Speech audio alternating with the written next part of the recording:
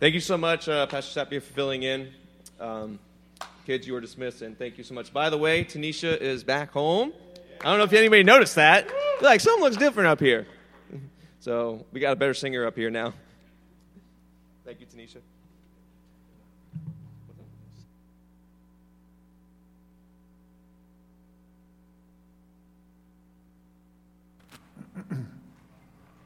Well, good morning, everybody. Whew, so exciting. I'm feedbacking.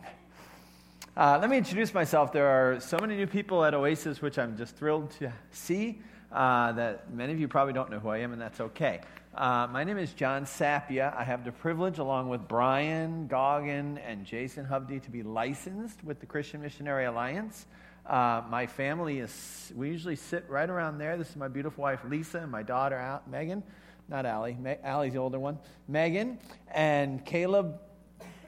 I don't know, he went to the bathroom and hasn't come back. Don't look at him when he comes back because he'll kill me. But as a dad, I'm wondering where he is, okay? So Lisa and our family, we served in youth ministry for... Oh, Andrew's here too. I forgot about Andrew. Andrew's working in the back. He helps with the sound and the video. I'm in trouble when I get home, guys. Just accept it. Lisa and I and the family, we had a privilege of serving as youth ministers here in Florida. Worked with Youth for Christ as well. Leland, we've known each other for like 25 years or something like that. And then we went overseas to Paraguay, South America, where we did church planting in Asunción, Paraguay.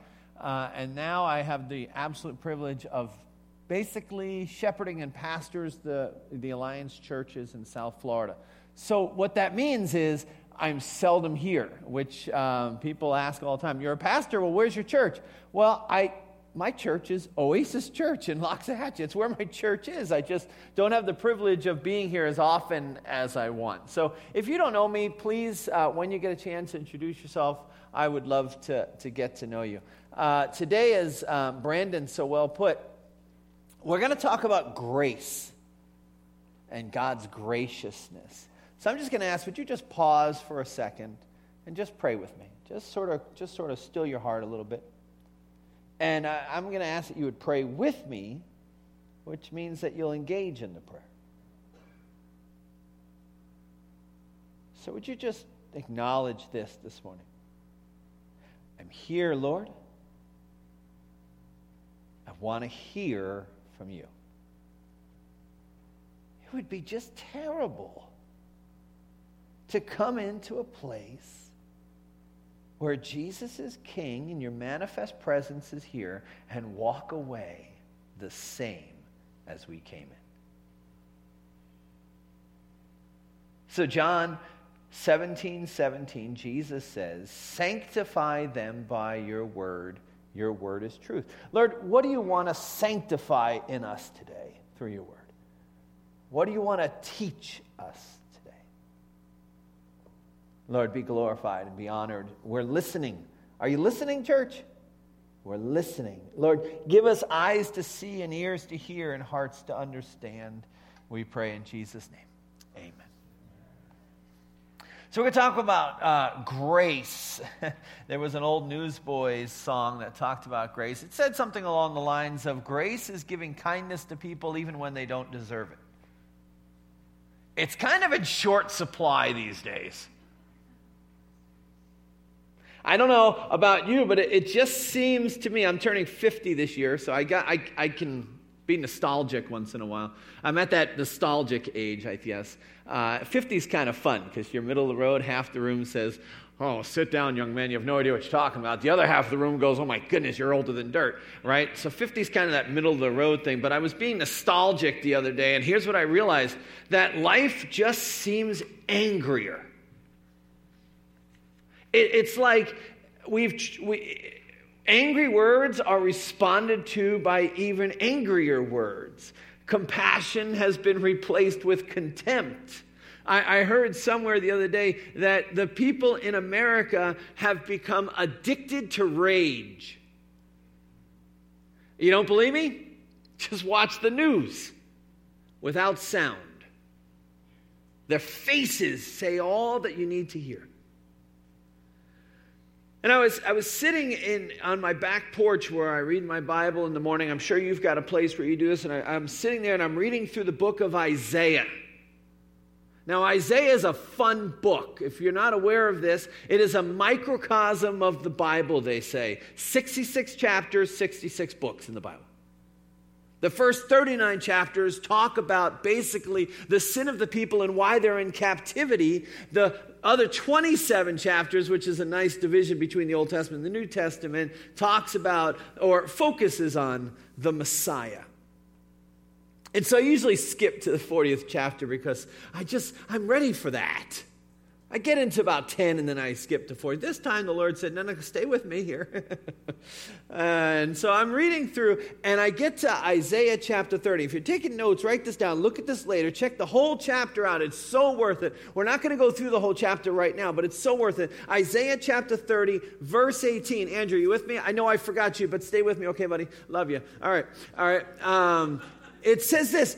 God is talking to the Israelites who's caught up in captivity because of sin that they've committed year after year after year. They rejected the one who called them out of Egypt, who led them to the promised land, who entered them in to a nation and cities that they did not build. They're eating grapes that they did not plant. And instead of rejoicing with the Lord, they reject him time and time and time and time again. And so God sends them to captivity, kind of to get their attention. And praise God, he only does it for 70 years. But while they're in captivity, he writes to them over and over, repent, repent, repent. And he says, and yet you still refuse to repent. And in the midst of this one verse just jumped off the page at me, and I was caught in my heart where it says, in light of all that the Israelites have done, their refusal to repent, and yet the Lord longs to be gracious to you.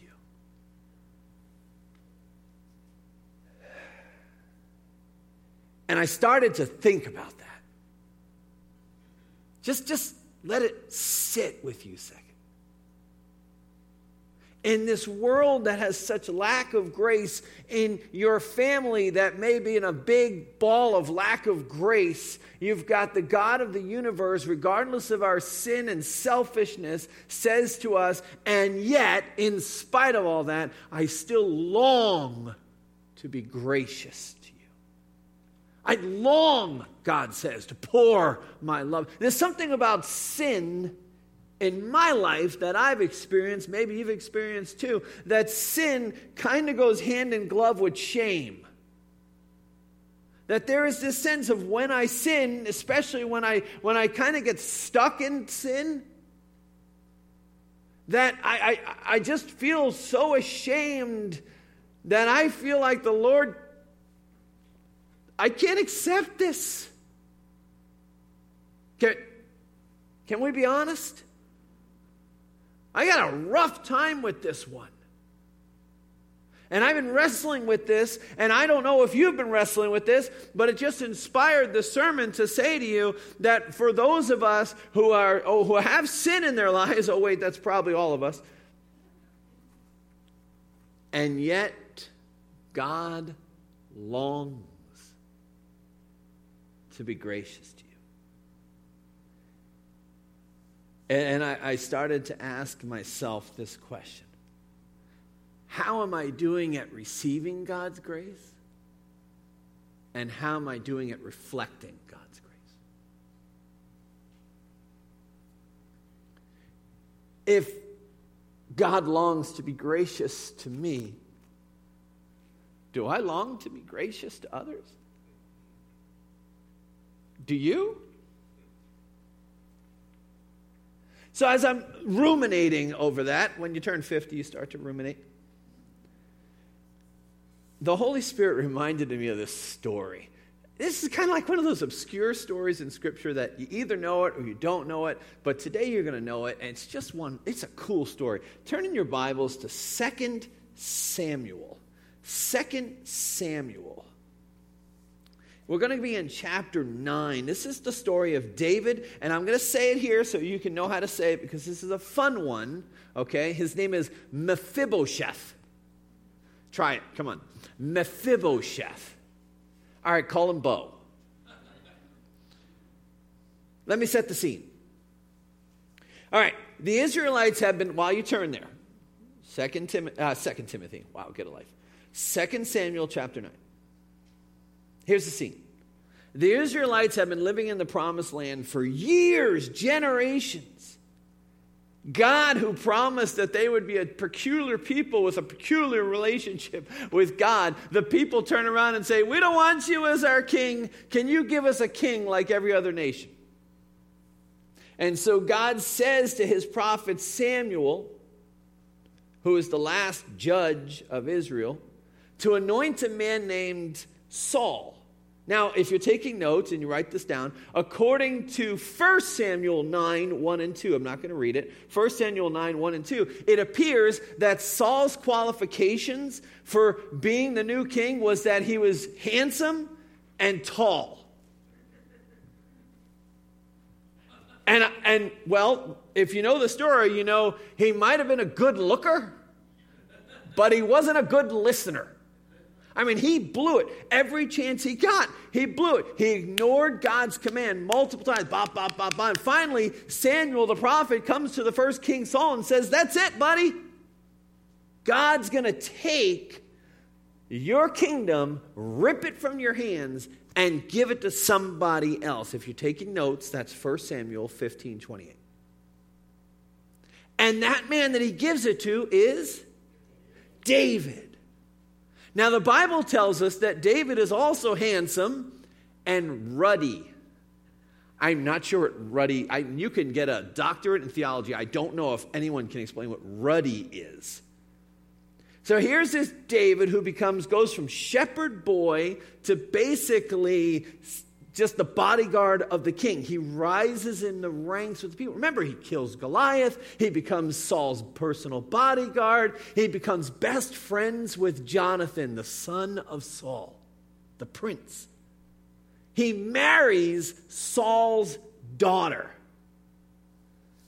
And then Saul realized they got a great relationship. He's like a big daddy to him. And then he realizes that God's going to take the kingdom from Saul and give it to David. And then Saul decides to throw spears at him.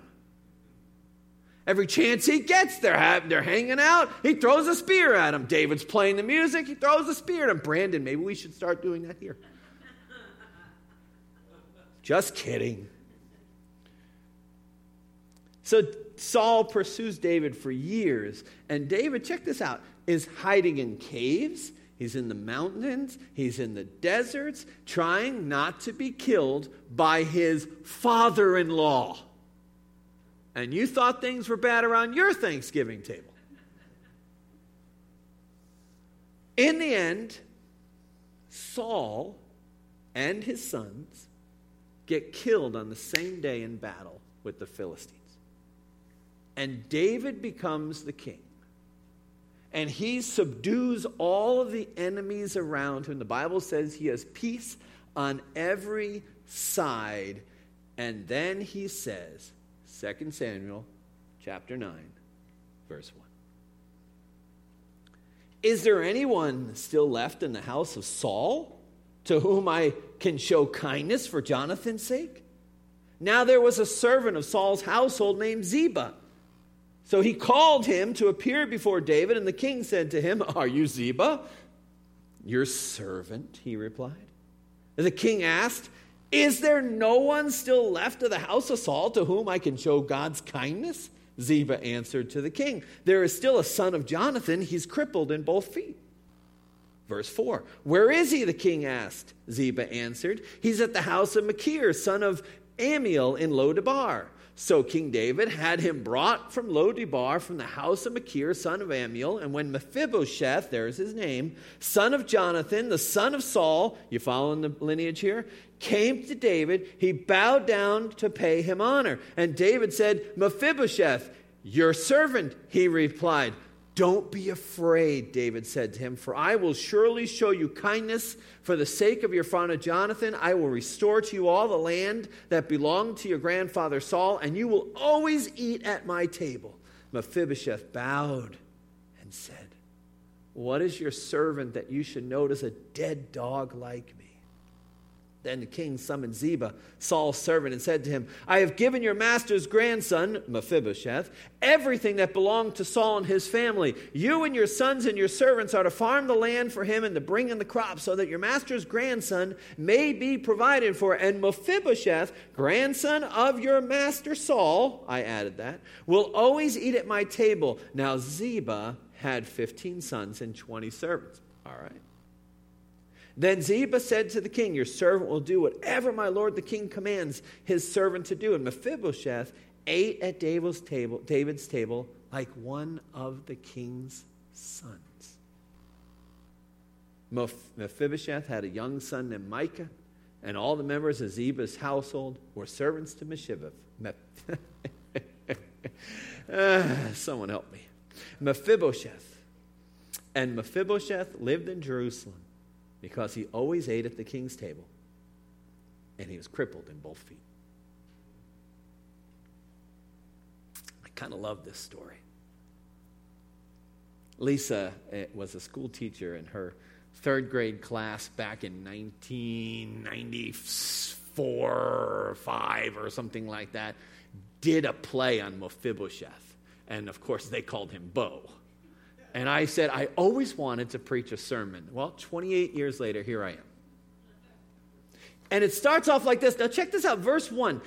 David asked, is there anyone still left in the house of Saul to whom I can show kindness for Jonathan's sake? Now, I just want you to see this word. I think I have it on the PowerPoint. The word kindness here is chesed. This is the Hebrew word for the word kindness. It means kindness, it means love, it means mercy, it means grace. Now check this out, because this is super important. Here is David, the shepherd boy, who literally, when Samuel comes to anoint one of Jesse's sons, I'm going to anoint one of your sons to be the king. We don't know which one, but which one? They all pass in front of him, and he goes, there's none left? He goes, no, just like me today. Oh, I do have David. He's out in the field. Should I get him? Oh, I guess. Sure, why not? And then God says, this is the guy, anoint him, right? I mean, this guy came from nothing, and now he's the king. And so brimming with all of gratefulness for what God did for him in making him king,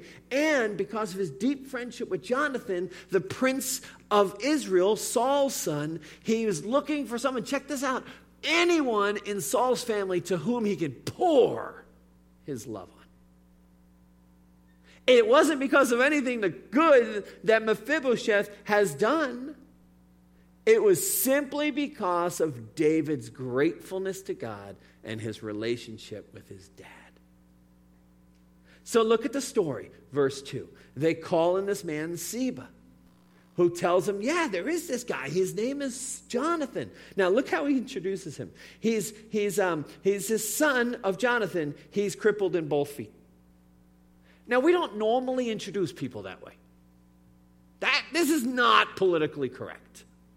In fact, between accessibility laws and Special Olympics, we've come a pretty long way regarding talking with and working with those with special needs. But listen, this is super duper important.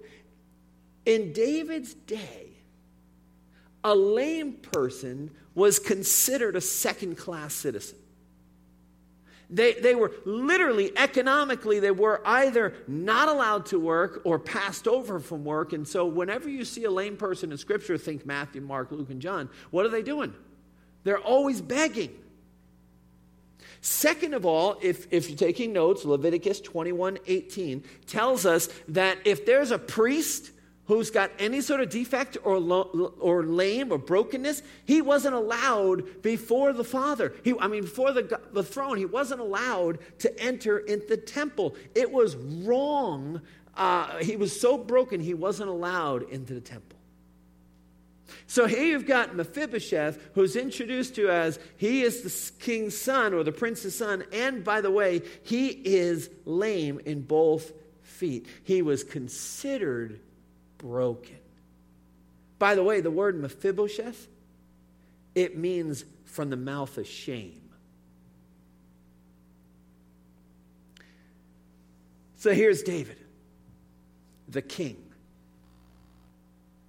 He learns he's broken.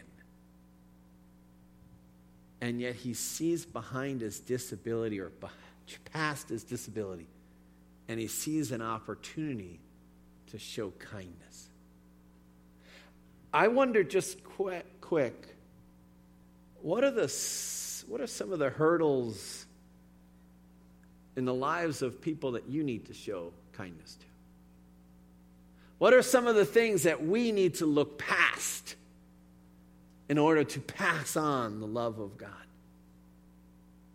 I wonder if there are ideologies or beliefs or politics that we need to pass over so that we can pass along God's graciousness. Verse 6. Mephibosheth, son of Jonathan, was brought to David. And look at this. You got to read this right. Verse 6. When Mephibosheth, son of Jonathan, the son of Saul, came to David, he bowed down to pay him honor. And David said, Mephibosheth? And he replies, your servant? And I know this because the first words out of David's mouth in verse 7 are, don't be afraid. And you say, well, why would Mephibosheth be afraid? And I'll tell you why. Because in David's day, it was extremely, extremely popular for a new king to literally take every family member of the old king and slaughter them. Because every living heir of the king before you represented somebody who could take your throne. So for David to bring Mephibosheth before him, the only living survivor of the king who literally spent years trying to kill David, trying to find him and kill him, and now David's got the throne, and here's the only guy who is a relative of King Saul, lame in both feet, broken, comes before him, and I can imagine the fear in his heart when he was told, the king wants to see you. David says to him, don't be afraid. Look at this, verse 7. Don't miss verse 7. For I will surely show you kindness for the sake of your father Jonathan. I will restore to you all the lands that belonged to your grandfather Saul, and you will always eat at my table. Let me pull out what David did here. Two things. First of all, when Saul lost the kingship, Mephibosheth lost everything. So when David says to him, I'm going to give you back your father's land, he is restoring the fortune of a prince of Israel. The second thing he does is he says, and you will always, 3 times in 13 verses, you will always eat at my table. Let me ask you a question. Well, I'll say it this way. Sometimes I have guests at my table. But who always eats at my table? Family. Do not miss it, my friends. David is doing something incredible. First, he's restoring his fortune, and now he's recognizing him as part of his family. And look at verse 8. Mephibosheth bows down. This isn't he's on his face before the king, and he says to him, who am I that the king should honor me? I don't deserve this. And you know what? He was dead right about that.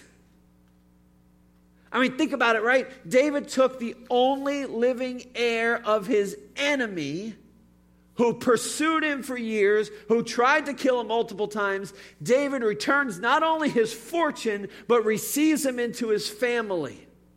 It had nothing to do with what Mephibosheth had done or what he could possibly do for David, but it had to do with David's devotion and appreciation to God and to Jonathan, that he showed, not just showed, but poured out the love, mercy, and grace. And verse 13 sums it up. Here's the sum up. And Mephibosheth lived in Jerusalem because he always ate at the king's table. And oh, by the way, once again, he was crippled in both feet. In other words, Mephibosheth was broken, but he was blessed. He was weak, but he was welcome to the table. You say, great story. You know why I love this story?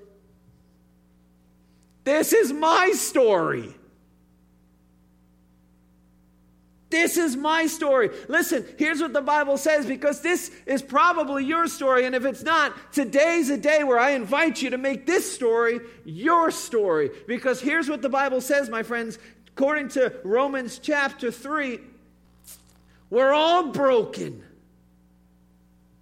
We've got this sin issue. God created this perfect world, and we messed it up. He created us to live rightly. Instead, we chose to live rebelliously. We're broken because of our sin, and we cannot enter the presence of a holy God like the old priests of old who were broken. Second, listen to this. We were born into the enemy's family. We were alienated with God. Next verse, buddy. We were alienated with God. We're born enemies of the King. But here's the good stuff. Romans 5:8, if you're taking notes.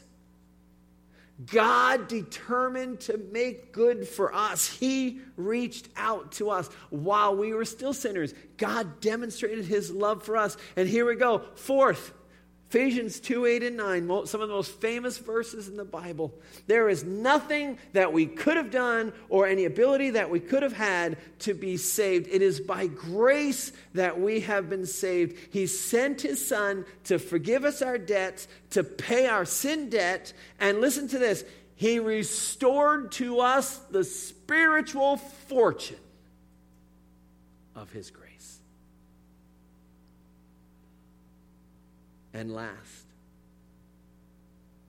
what Ron read earlier today.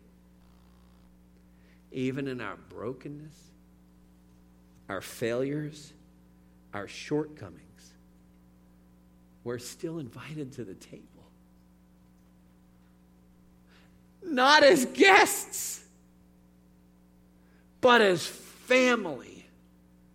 When God says to us, behold what manner of love the Father has poured out on us, that we can be called children of God. Think about that. In God's love, we go from enemy to family.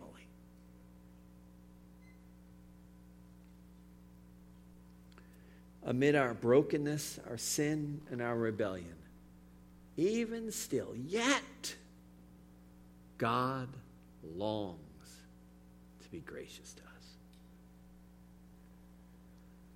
How do you respond to that? I don't know what your response is to that, but can I give you two that I came up with? The first one is like Mephibosheth, who when David restored his fortune and received him as family, he fell on his face before him and he humbly accepted his love and grace. I believe that if you call yourself a child of Jesus, of the Father who has accepted the forgiveness of Jesus, I believe that our response needs to be one of eternal amazement, constantly going before the Lord and saying, "Who are we, King Jesus, that you should honor us in such a way?" I mean, could you imagine? Just picture this, okay? Just picture, here comes Mephibosheth. I don't know if he was carried in or crawled in. I don't know. They didn't have wheelchairs as far as I know. Maybe he was on a cart, pushed in. I don't know. He comes before the king, and the king says to him, listen, I don't know where you've been eating, but I'm going to restore all your fortune, and from now on, you're going to always eat at my table. Could you imagine if Mephibosheth went, nah, thanks, appreciate it. I'm going to go back to my studio apartment.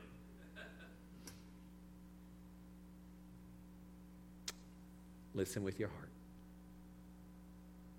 That's how so many people have responded to the gift of Jesus Christ. He paid for our sins with his death, and many people have heard this truth and have refused to bow and honor the King. And I'm just going to ask, is that your story? You say, well, I'm in church. Yeah, I mean, I can be in a McDonald's. It doesn't make me a hamburger.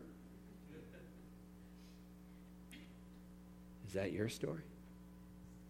Because I've got news for you, friends, dear friends. I need you to hear this from the bottom of my heart. It doesn't matter who your father is, who your mother is, who your grandparents is. It doesn't matter your lineage. Good news is it doesn't even matter what you do. One day we will all come before the King. And if you haven't come to the place where you have bowed before him and said, oh, thank you for your gift of eternal life. I depend on you. I completely trust in you. I surrender myself to you. If you haven't done that, regardless of your age, whether you're a teenager or you've lived tons of years, I was just trying to be cute there. If you haven't done that, today is the day. Do not harden your heart. Today is the day of salvation, the book of Hebrews says. So even if you've lived most of your life within the sound of church bells, today surrender your heart to Jesus. I won't leave today too late. I'll stay around. If you want to talk about it, I'd love to talk to you about it. Our second response, I believe, is this, and hear me say this. We who have received the grace of God are called to reflect the grace of God. Here's a truth that bears repeating. We demonstrate how grateful we are for God's love and kindness by how generously we offer God's love and kindness to other people. I could tell how grateful I am based on my attitude.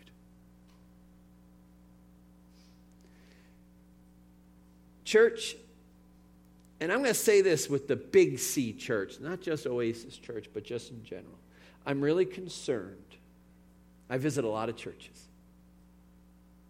And I'm really concerned how the anger and the rage of the world has infected the church of Christ. It seems lately that winning arguments has become more important than winning the lost. I'm concerned because kindness and grace that have been short supply with the world has also become in short supply with the church. And as a result, we're losing our effectiveness. That sense of something's different about you has kind of been disappearing. Jesus said it this way, that you're to be salt. Have you ever tasted food that doesn't have salt? It's like, we've lost our kind of our salty edge of kindness. Oh, we became salty. But we've lost that salty edge of kindness. Jesus says we're to become the light. We're to shine in such a way so that people would see our good deeds and praise the Father in heaven, that they would look at the way we act and go, there's something different about you.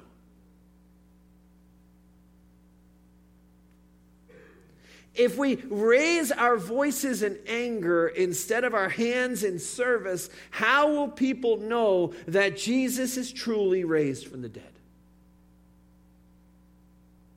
If we don't reflect the grace of God, if his people don't reflect the grace of God, then how will the world know that the Lord longs to be gracious to them? Are you following me, church? Listen to what Paul says in the book of Colossians, chapter 3. It's one of my favorite sections. I just keep going back to it, for me, not for you, but here we go. Listen to this. Therefore, as God's chosen people, holy and dearly loved, clothe yourselves with compassion, kindness, humility, gentleness, and patience. Bear with each other. Forgive whatever grievances that you may have against one another.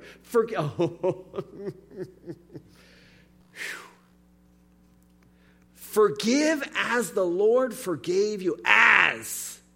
In Espanol decimos como si. As, the same way. And over all these virtues, put on love, which binds them all together, and us, by the way, in perfect unity. I love these verses because it not only describes who we are, it tells us what we're supposed to do. Here's this beautiful reminder that you are God's, in Christ, you are God's chosen people. Now, we're not going to get into the theology there, but I got news for you. In a schoolyard pick, he picked you first. God's chosen people, holy and dearly loved. This may be the first person in history who did that to you. Holy and dearly loved you.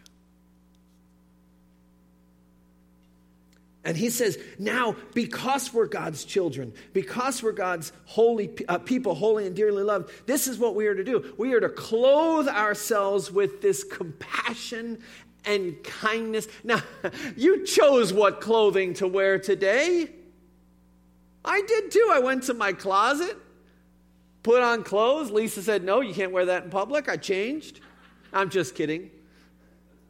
I chose what to wear today. You chose what to wear today. Church, in Christ, through the power of the Holy Spirit, we get the ability to choose compassion and kindness and humility, gentleness and patience. We have the ability to bear with one another. We get to choose to clothe ourselves with forgiveness and to put it all together with love. The question isn't, do we get to? The question is, do we? How we demonstrate grace to others reflects how grateful we are for the grace that we've received. Powerful true story. October 2006. Some of you remember this. A man walked into an Amish schoolhouse and shot 10 children. Remember? 5 of them died immediately. I watched a news program where they're interviewing the mom of the guy who did it. And she says, we all heard the sirens and we all heard the rumors, and it started to grow as to this calamity that happened when I received a phone call from my husband who said, come home immediately. I rushed back to the house and I could see in his eyes the truth. And he looked at me and he said, it was our son. And her husband, of course, started to grieve and weep. And then they said to each other, we got to leave. We got to get out of here. How can we live here? And as they were wrestling with that question or that thought, he said, the same night, a caravan of Amish buggies drove up their street. And family after family of Amish, even some of those whose kids were killed that morning, came into this lady and husband's house and said, please don't leave. We want you to stay. They extended such forgiveness to these parents and even to the shooter. They went to his funeral. And the newscaster who's doing the article just looks at the camera and goes, the power of forgiveness. Could you imagine the effect our church would have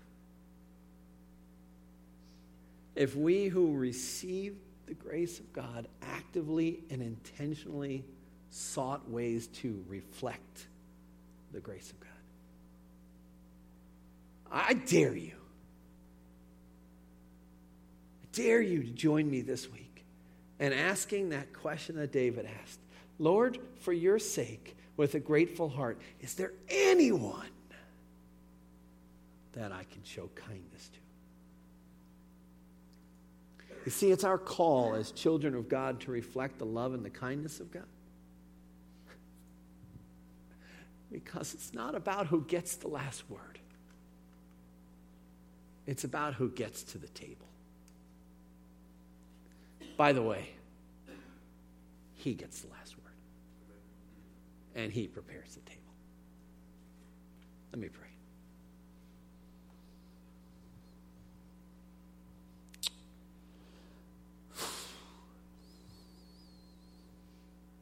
It's possible, Lord, that there's somebody here who needed to learn as much from this message as I did. They've had a half hour, 40 minutes to get the teaching.